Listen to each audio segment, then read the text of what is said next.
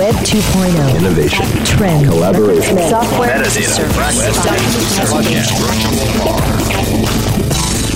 Got the world turning as fast as it can?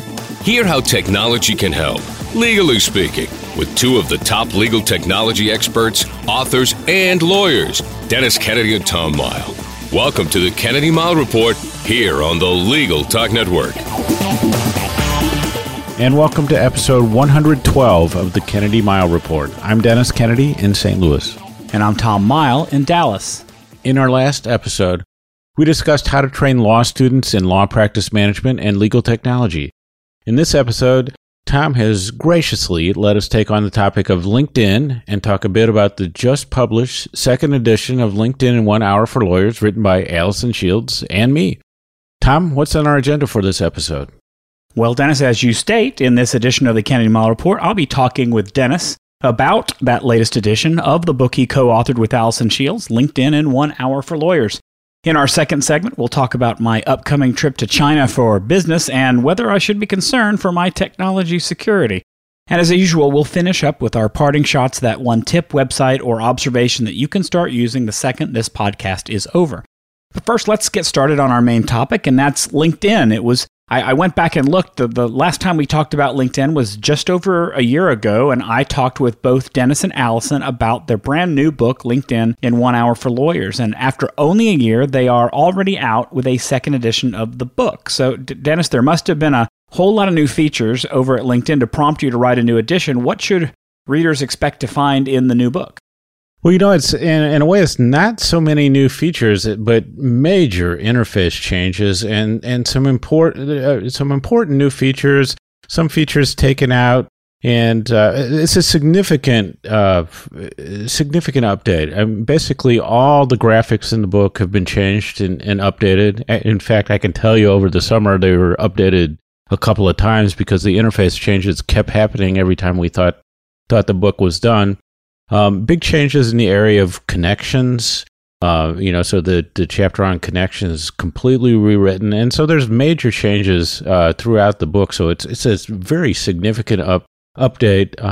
And it was, like you said, I don't know that we expected this fast of an update cycle on the book, but there were so many changes happened with LinkedIn in 2013, as many people are aware of. And we reached a point, Tom, where I think we were talking about potentially doing the update, and then Allison called me one day and said, the clients that I have that I'm training on LinkedIn are telling me that what they're seeing on LinkedIn is different than what they're seeing in the book, and it's starting to happen on a consistent basis. So we said, let's go ahead and do the update, and also do another experiment with that LinkedIn book that we might talk about on this podcast, or we might save as a surprise for later. Well, so you say that there's been some major interface changes. You say the connections area is you had to completely rewrite that. What are some of the major interface changes that you have noticed? I mean, is it really just a look and feel, or is it something more than that? Well, there is look and feel, grouping of features. A lot of them are positive, in a way. I think they've done a great job of consolidating even more the privacy and account settings. That's easier to handle. But I think some of the places that you looked for things are a little bit different. There's sort of more image icons as opposed to words. Things are slightly different places. The emphasis is a little different.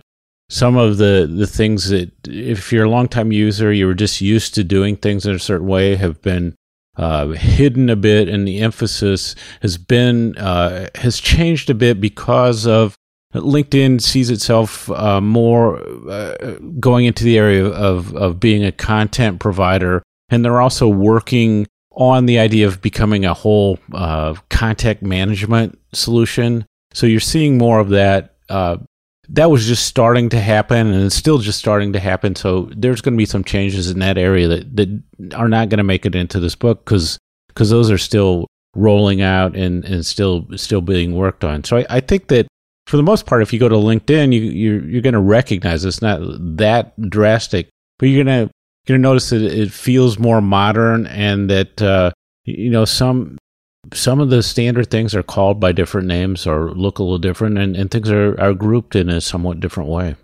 So I guess maybe the lesson there is really the same lesson that anyone would have with many of the social media sites that we see, which is that these social media sites are changing on a regular basis to adapt to the way that the companies think that users want to use the system. They react to feedback of people on using them. They're kind of copying other social media services to try and find something that works, that helps engage with their user. Is that sort of the thing that you're seeing is just more of the evolution of a tool? And I think you said more towards a content management or a content repository?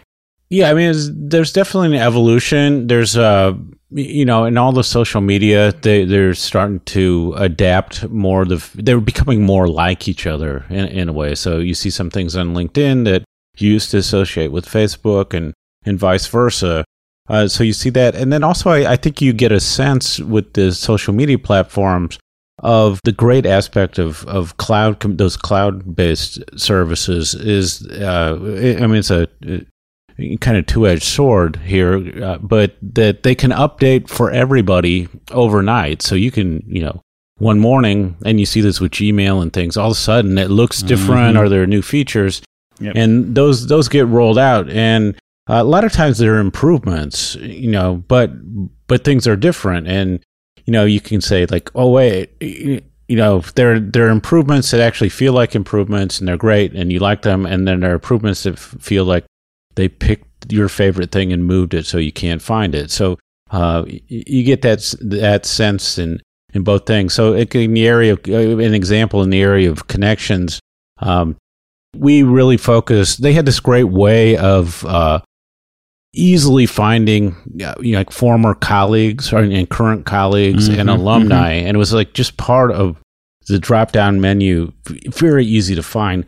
That got all reorganized, and the colleagues or former colleagues is actually, you can do it, but it's done in a completely different way, and it's almost like they de-emphasize that. So that to me used to be like a great way to add connections to people you knew, and because you used to work with them.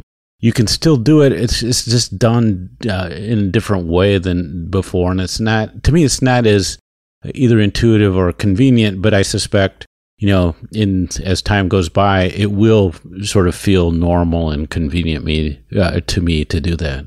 Well, I suppose that's part of the normal rhythm of dealing with cloud services is that, like you said, you're going to wake up one day and things will have changed, and it happens with Gmail and Facebook and all the major sites where there'll at least be someone who's unhappy with, oh, look, it does something that I don't want it to do, and I can't find it anymore. And who knows, the LinkedIn might figure out that the whole colleagues thing may work better the way it was before, and then they may reinstate the old feature. If there haven't been a ton of new features that have been unveiled by LinkedIn over the past year, there's been one new feature, or at least one that has become more prominent to me, and that is, and if I had to name the one thing I dislike about LinkedIn, it's the endorsements feature. It seems like every single day I'm getting an email telling me that one of my connections has endorsed me for some particular skill. And typically that skill isn't even correct. I think most of the time it's for things that I don't do anymore, and I'm just amazed that people are endorsing me for that skill. Can you give me, maybe our listeners, any insight about why that's happening? And do you know if there's anything we can do to stop it, or should I just go and dig into it and try and figure it out myself? It's funny you talk about this, because I like to joke that I'm the only person who actually likes the endorsement feature. I hate it. And I have sort of like an elaborate argument as to why it's actually a good thing, which I will proceed to make here in a minute or so. But I was writing what will be an ABA Journal column on the endorsement feature this evening, and while I was writing it, I needed to check out the way it works. So I actually went to your profile and looked at what the skills that popped up that I could endorse. And I was going to go ahead and just endorse you on some skills while I was on your profile page. And I think there are 4 skills that popped up, and 3 of them clearly were not skills that people would associate with you. Like one was like data privacy, which is not really your thing. There's one that was training I almost endorsed you on, but then I was like, I don't know whether Tom would really feel that what he does is training. He might like something else. So I ended up not endorsing you on anything. So it is kind of tricky. And so let me explain the idea behind endorsements. So LinkedIn has really put a big emphasis on the idea of skills. And so you have the ability to, as part of your profile, add skills. So things that you do, public speaking, writing, blogging, certain areas of of a law practice, leadership, skills that you think you have. You can add that to your profile, and that's searchable, and that can become really useful because it helps people get a clearer picture of what it is that you do. And then as you're looking for people, then you may get a better sense of what they do. So, for example, if somebody says they're in a profile, they're a litigator, but on their skills, they say appellate advocacy, brief writing, that sort of thing. That's different than a litigator who says his skills are e-discovery or, trial advocacy. So the skills, I think, can be helpful in a number of ways. And so those skills start to surface, and then people have the opportunity to endorse you on those skills. But LinkedIn is sort of this ongoing experiment where it's trying to suggest skills that you might have. And that's where I think it's frustrating to some people because their guesses don't seem right. And I think for lawyers, it is kind of tricky because, I'm a transactional lawyer, and the first time I saw, litigation pop up as a skill for me, or actually somebody endorsed me for that, I was like, wow, given my career, how would anybody come up with that as a potential skill for me? So that's what I think you find. So I think it's better than it was at the beginning as the services started to learn and the algorithms have gotten better and people kind of settled down and figured out how the skills and endorsements work. So that's one thing. You have some ability to manage those things and to show and hide what those endorsements are. And actually, if I endorsed you for the wrong thing, say I endorsed you for training and you said to me, because you'd get notice of it, you would say, Dennis, training is the wrong thing. Public speaking, I'm okay, but not training. I could actually kind of do an unendorsement so that would not appear for you. So there's some flexibility there. And then also, so here's my argument why endorsements are a good thing, are potentially a good thing. So say that you're looking for a speaker for your seminar or for your event, and you have a number of suggestions, and you go research the people on LinkedIn, as you should. And if you find that one of the potential candidates has, a handful of endorsements for his or her public speaking skill, and the other one has 100 of endorsements on public speaking, I think that's potentially useful to the person who's hiring the speaker. And it's also, I think, potentially good marketing for the speaker who has the most endorsements. So I think that it's possible that the quantity of endorsements can tell you something. And I also think the type of endorsements can give you a sense of what people do well and do poor, or what is the focus of the work that they do. Well, I'm sitting here, and by the way, you could endorse me for training, and that would be just fine. And you could probably even endorse me for data privacy, because that's actually something I'm working on more. But if I'm looking here on my profile right now, it tells me what all the people have endorsed me for, and they've endorsed me for things like employment law and arbitration and mediation and mergers and acquisitions and a lot of things that I have never had any experience in my entire career, whether it was legal or as a consultant, and it just sort of amazes me. And I guess the other thing that I'm just, and I would imagine that other lawyers may also, maybe they don't think about this, maybe it's just me that's thinking about it, but it seems to me like when I am clicking this to say, yes, these are my skills, that I think that there is a fine line between the idea of skills and and proclaiming yourself to be an expert and to say that you're certified in something. I think that by saying that you have this skill, I think that there's the potential for being interpreted in the wrong way. And so maybe this is a good way to segue kind of into the next topic, which is we really shouldn't talk about any social media tool, including LinkedIn, without discussing ethics. And are there any special ethical concerns that lawyers need to keep aware of when they're using LinkedIn? And maybe start here with why listing people's skills is fine and dandy. Well, okay, so there's definitely a line, and I wrote about this in the draft of what I was writing tonight, and I think my sense is that, as you say, there's a fine line. I sort of think that line is maybe a lot wider, and there's a lot more flexibility, but there's definitely differing opinions on that. So what I would say on ethics on LinkedIn is there were some issues over the years that you would hear, some of the bar regulators had talked about and had concern about in LinkedIn, and so one is recommendations, and I think the whole name of endorsements makes it tricky for lawyers because endorsements, are historically a bad thing. But it was sort of the recommendations, which are sort of a more full-featured, a more narrative, the type of recommendation where somebody took some time and wrote about it, that raised some concern on the endorsement side on ethics. That's why I think endorsements are also kind of interesting, because to me they're sort of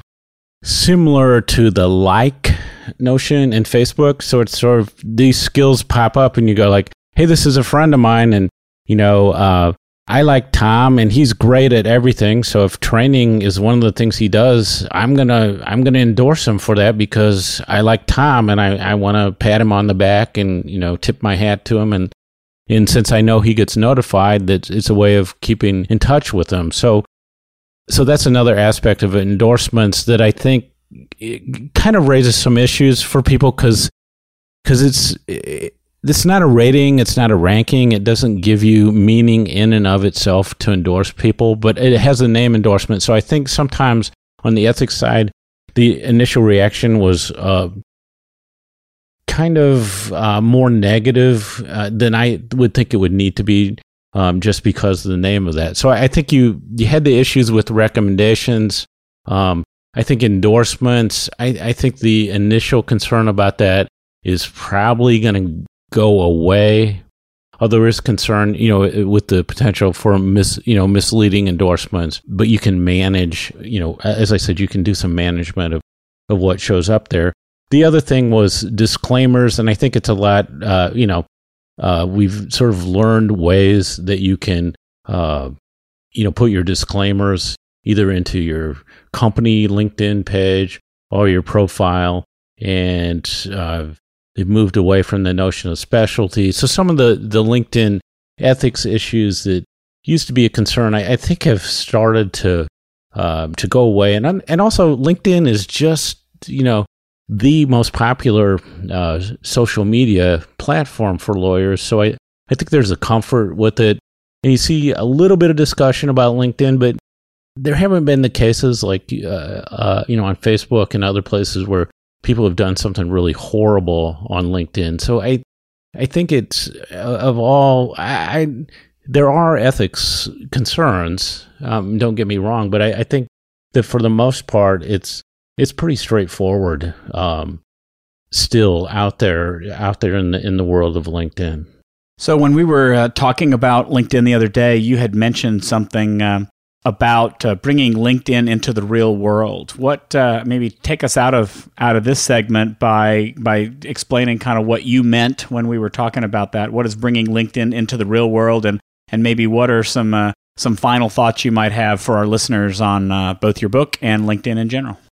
Because Alice and I really, I really liked this book, as we went through it this last time. And I think the book is really good. And there's some really interesting and thoughtful stuff in the book. And so what we realized when we did this book and we got the feedback on the book and we did presentations based on the book, that our organizing principle of 3 essential building blocks of LinkedIn, which are profiles, connections, and participation, was really a great framework to describe it. And then the idea we really started to develop was that LinkedIn works best when you bring it into the real world.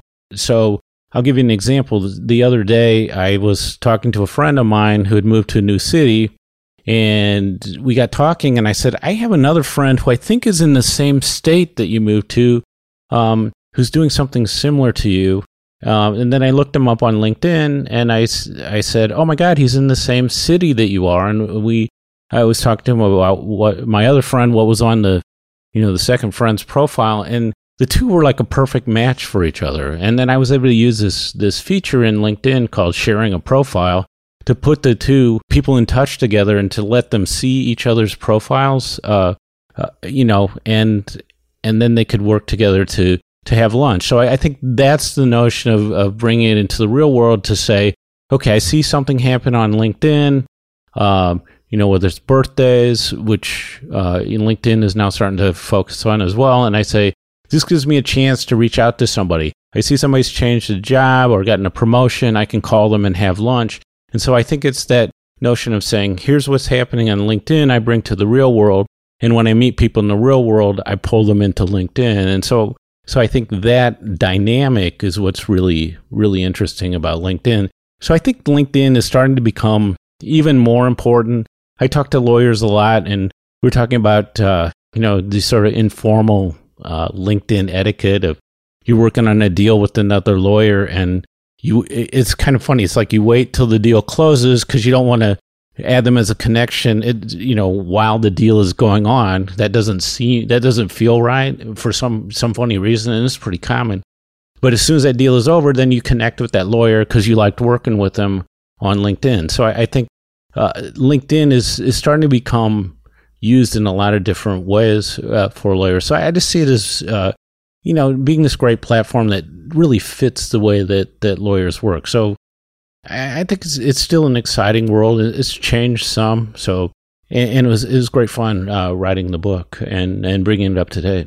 So as we are recording this podcast, the book is not yet out, but it soon will be. Where can our listeners get a copy of the book if they want to take a look at it? Well, definitely at the ABA. I call it the ABA bookstore, but you might have to correct me on that, Tom, whether it might be called the ABA store. It's just ababooks.org. ababooks.org is the easiest way to get there. And there's definitely, you can get the iBook version through iTunes. After some period of time, there will be a Kindle version. So there'll be a number of ways, but sort of the most straightforward way is straight through the ABA. And if you're a member of what was formerly known as the Law Practice Management section, now the Law Practice Division, then you also get a discount as well. Absolutely. Looking forward to the book, Dennis. Before we move on to our next segment, let's take a quick break for a message from our sponsor.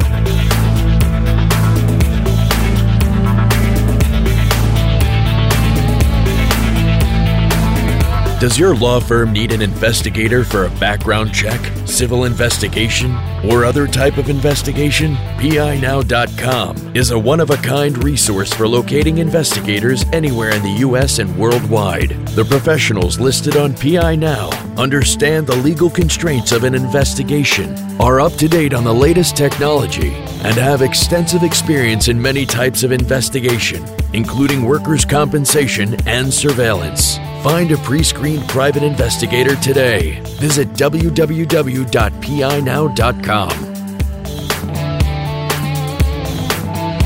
We're glad you're listening to Legal Talk Network. Check us out on Facebook, Twitter, and LinkedIn too.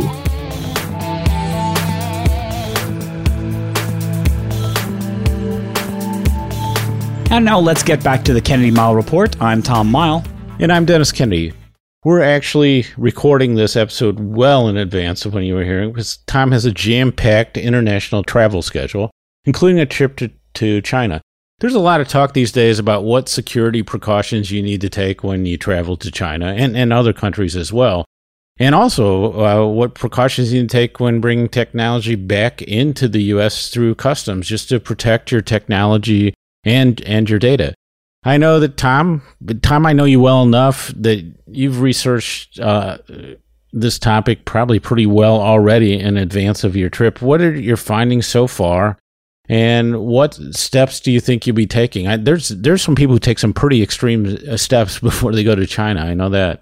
Well, there are, and just doing, I was kind of looking at some articles, you and I were talking on Skype, and just hearing what some people do makes it sound like there's a lot of people wearing tinfoil. But the more research that I've done, I believe that tends to be more of the norm than the exception. And I think that what the rule is, I'm getting ready to head off. I'm going to be gone for 2 weeks in Europe and 2 weeks in Asia. And I think that my trips could not be different in terms of how I will deal with my technology. Because when I'm in Europe, I think I'll be able to pretty much deal with technology the way I'm used to, the way I'm ready to and able to, and the way I deal with it here. It might be a little bit more expensive in terms of data, but I shouldn't have a lot of difference in what I bring with me. I really have to rethink that in China, because the expectation is, and everything that I've read says, that you should expect that for corporate espionage purposes, people want into your computer. Now, I don't work for a huge company. I don't work for somebody that they want to steal my trade secrets, but I may have some clients, and they may think that my clients have trade secrets on the computer. So I don't know that I can say nobody would find my stuff interesting. So as I've been reading it, there are a couple of rules that I find that have come out as being very standard that people are talking about. And here are a couple of the things that I've seen. Some of them are crazy. Some of them are not so crazy. The first one, and pretty much everyone agrees, is that you should leave your regular laptop at home and bring a loaner. Get a different computer, stock it only with the information that you need to go to China with, and then when you get back to the United States, wipe it. Wipe it immediately. There are some sites that say that you should assume that the minute you connect your computer to an internet connection in China, that software is put on it that will be key logging and will key log everything that you type on your computer, and that they find ways to get all the information off of it, so that when you bring it back to the United States, you boot it up and it sends out whatever malware is on it onto your network and onto the rest of the internet, and that's how they start getting into the United States computer systems. Whether that's true or not, I think that having a loaner, although I'm not sure I want to not bring my computer, I think that I certainly would rather feel safer with a loaner. What I thought was interesting is that everybody says don't leave it unattended. Don't leave it in your hotel room because people will come in and look at it. They say don't even leave it in your safe in your hotel room or in the hotel safe, because state security has access to all of that. And there were actually articles that recommended that you put your laptop and your cell phone under your pillow when you sleep in the hotel room at night, because they can actually sneak into your room in the middle of the night and steal things. And I hope that's comfortable for me. I don't know what I'm going to wind up doing as far as that's concerned. Clearly, they say be cautious about smartphones.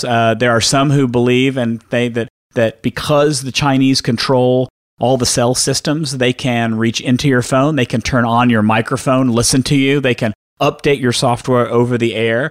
So there are people who believe you should pick up a throwaway phone and bring that with you when you go to China. I think that the most interesting question right now I have is encryption.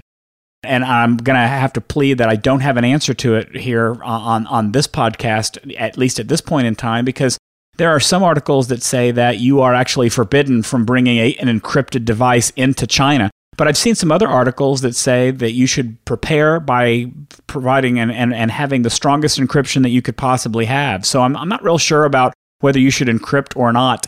Lots of people say to limit your use of Bluetooth and of Wi-Fi, change passwords before you go over there, and then change them again once you come back. Obviously, and this is good common sense, make sure that you update your antivirus and malware software. And then, like I said, wipe your devices when you get home. Now, as Dennis said, getting over there is just half the problem. Nowadays, we're seeing lots of issues come up when you come home, and there are a lot of people out there who believe that when you try to get back into the United States, that the U.S. government's or TSA's desire to see what's on your computer is just as strong as it might be over in China. I have to say, I'm, at least from what I've reading so far, I do not see the as much concern about that issue as I do about what's going on in China. But I do think it is interesting that and one site specifically said that if you're asked to give up your password, don't be heroic. Give up your password. Find a way to give them what they want, but then make sure that the data that's on it is secured, so that in case they find something, or in case they look on your computer to get something, then it's at least protected, and you're able to protect that information. But I'm not sure that I've reached a lot of conclusions about going over there. I still have a month before I go, so I've got some decisions to make, and I've got some plans to make. I do know that it can't be the status quo. I've got to probably get a loaner device, maybe a loaner telephone as well. But I think it's going to be kind of an interesting experience, and I'm sort of in a kind of scary way looking forward to trying something a little different. Well, I understand the tinfoil comment, and also I would say that in the last 24 hours, you've gone from a glass half full to a glass half empty guy on this topic. I mean, I think it's interesting, and I look forward to hearing the results of your experiments. And as you were talking, I was thinking that when we talk to our Canadian friends, the way you were sounding about China sounds like they routinely sound about coming into the U.S. And I'm sure that the concern of people outside the U.S. has been ramped up by all the NSA stories as well. But I think it's a great opportunity to step back and think about how you ordinarily handle things. Not just going abroad, but in the normal ways that you travel with computers, and how often we talk about encryption, basic encryption, but still carry fairly sensitive, at least personal documents, on computers as we travel. And we usually let convenience rule, in terms of not wanting to,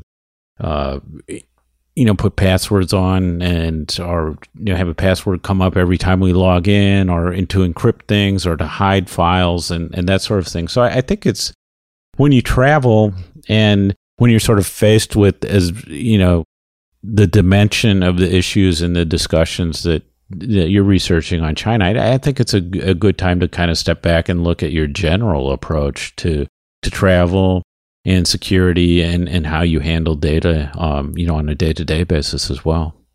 No, I definitely think so. And what was interesting to me is when I first started looking at this, before I even got out on the internet and saw what other people were saying about it, I just asked around and talked to people who were both working in China now and other people that I have worked with in the past about going to China, and they all pretty much said, "Oh, you don't have anything to worry about. You can just go ahead and do what you've been doing, and you're staying at an international hotel, so there shouldn't be an issue there." And I really think that based on what I've read, I don't want to call it naive, but I think that in this day and age, you cannot count on that being the case. I think you hope that I hope that I'm a small fish, that nobody's going to care about the kind of stuff that I do, and it won't be a very important information that I have. But I just don't know, based on what I'm seeing, that you can actually afford to take that chance. And now it's time for our parting shots, that one tip, website, or observation that you can use the second this podcast ends. Tom, take it away. Well, while we're talking about travel, as I am preparing now to go for 2 weeks in Europe for business, I will, share the top 4 travel apps that I plan to use with great frequency, at least when I'm in Europe. May not use them as much in Asia if I bring a throwaway phone. I think Google Translate and Google Maps, both tools from Google, are absolutely must-have. Google Translate, just being able to quickly translate a quick phrase or a question, or you can even point stuff at a sign and Google will tell you what's on that sign. It will also read the information out to you, read the translation out if you need someone to listen to it. I think it's truly amazing, and it uses up very little data. So it's really great. Google Maps, of course, it's fantastic navigation. Used it in Europe earlier this year, and it worked flawlessly. I absolutely have to use something like Flight Track or Flight Predictor for Android users to be able to know where the flight is, when it's coming in, is it going to be late? Is this flight typically late? What's going to happen with my flight, and how late am I going to be? I really use that a lot. And then finally, because I just can't figure out which country I'm in and what currency I happen to be using. I use XE Currency. There are a number of currency conversion tools that you can use, but I think that XE Currency is the best. It allows you to track about 10 different currencies at once, so you don't have to keep switching around. And it's a great way to understand how much that dollar bill you have is worth in whatever country you happen to be in. Did you say dollar bill? Did I say dollar bill? Yeah. I would just use personally, I would just use a MasterCard if I were traveling. So my tip is, or my parting shot is, we did an episode on the paperless office a while back. And when people talk about paperless office, the one thing that people always recommend these days is like the one constant is the Fujitsu scanners. And so there are a number of them now. I have the ScanSnap S1500 myself sitting right beside me as I speak. And I started to scan a bunch of stuff. I had old papers and, just trying to get on top of things and kind of get rid of some things. And I was just using this thing and throwing odd sized pieces of paper, different thickness, all this sort of thing through here. And it's just really an amazing device in how well it works. Even when it jams, how easy it is to free up and it just, starts back over. Great. It's fast. And like I said, it takes these odd sized pieces of paper, mixed in with everything else. It just makes me, second what everybody else has been recommending. That if you're looking at the paperless stuff, the Fujitsu ScanSnaps are just a great way to go. I have to say that of all the legal technology tools that has pretty much universal love for it, it's the ScanSnap. I'm just nobody ever has a bad thing to say about it, and I think it's well deserved. So that wraps it up for this edition of the Kennedy Mile Report. Thanks for joining us on the podcast. Information on how to get in touch with us, as well as links to all the topics we discussed today, is available on our show notes blog at tknreport.com. If you like what you hear, please subscribe to our podcast in iTunes or on the Legal Talk Network site. And if you have questions or suggestions for upcoming episode topics, please email us at tknreport@gmail.com or send us a tweet at tknreport. So until the next podcast, I'm Tom Mile. And I'm Dennis Kennedy, and you've been listening to the Kennedy Mile Report, a podcast on legal technology with an internet focus. Help us out by rating or reviewing the podcast on iTunes. The views expressed by the participants of this program are their own and do not represent the views of, nor are they endorsed by, Legal Talk Network, its officers, directors, employees, agents, representatives, shareholders, and subsidiaries. None of the content should be considered legal advice. As always, consult a lawyer. Thanks for listening to the Kennedy Mile Report. Check out Dennis and Tom's book, The Lawyer's Guide to Collaboration Tools and Technologies, Smart Ways to Work Together, from ABA Books or Amazon. And join us every other week for another edition of the Kennedy Mile Report, only on the Legal Talk Network.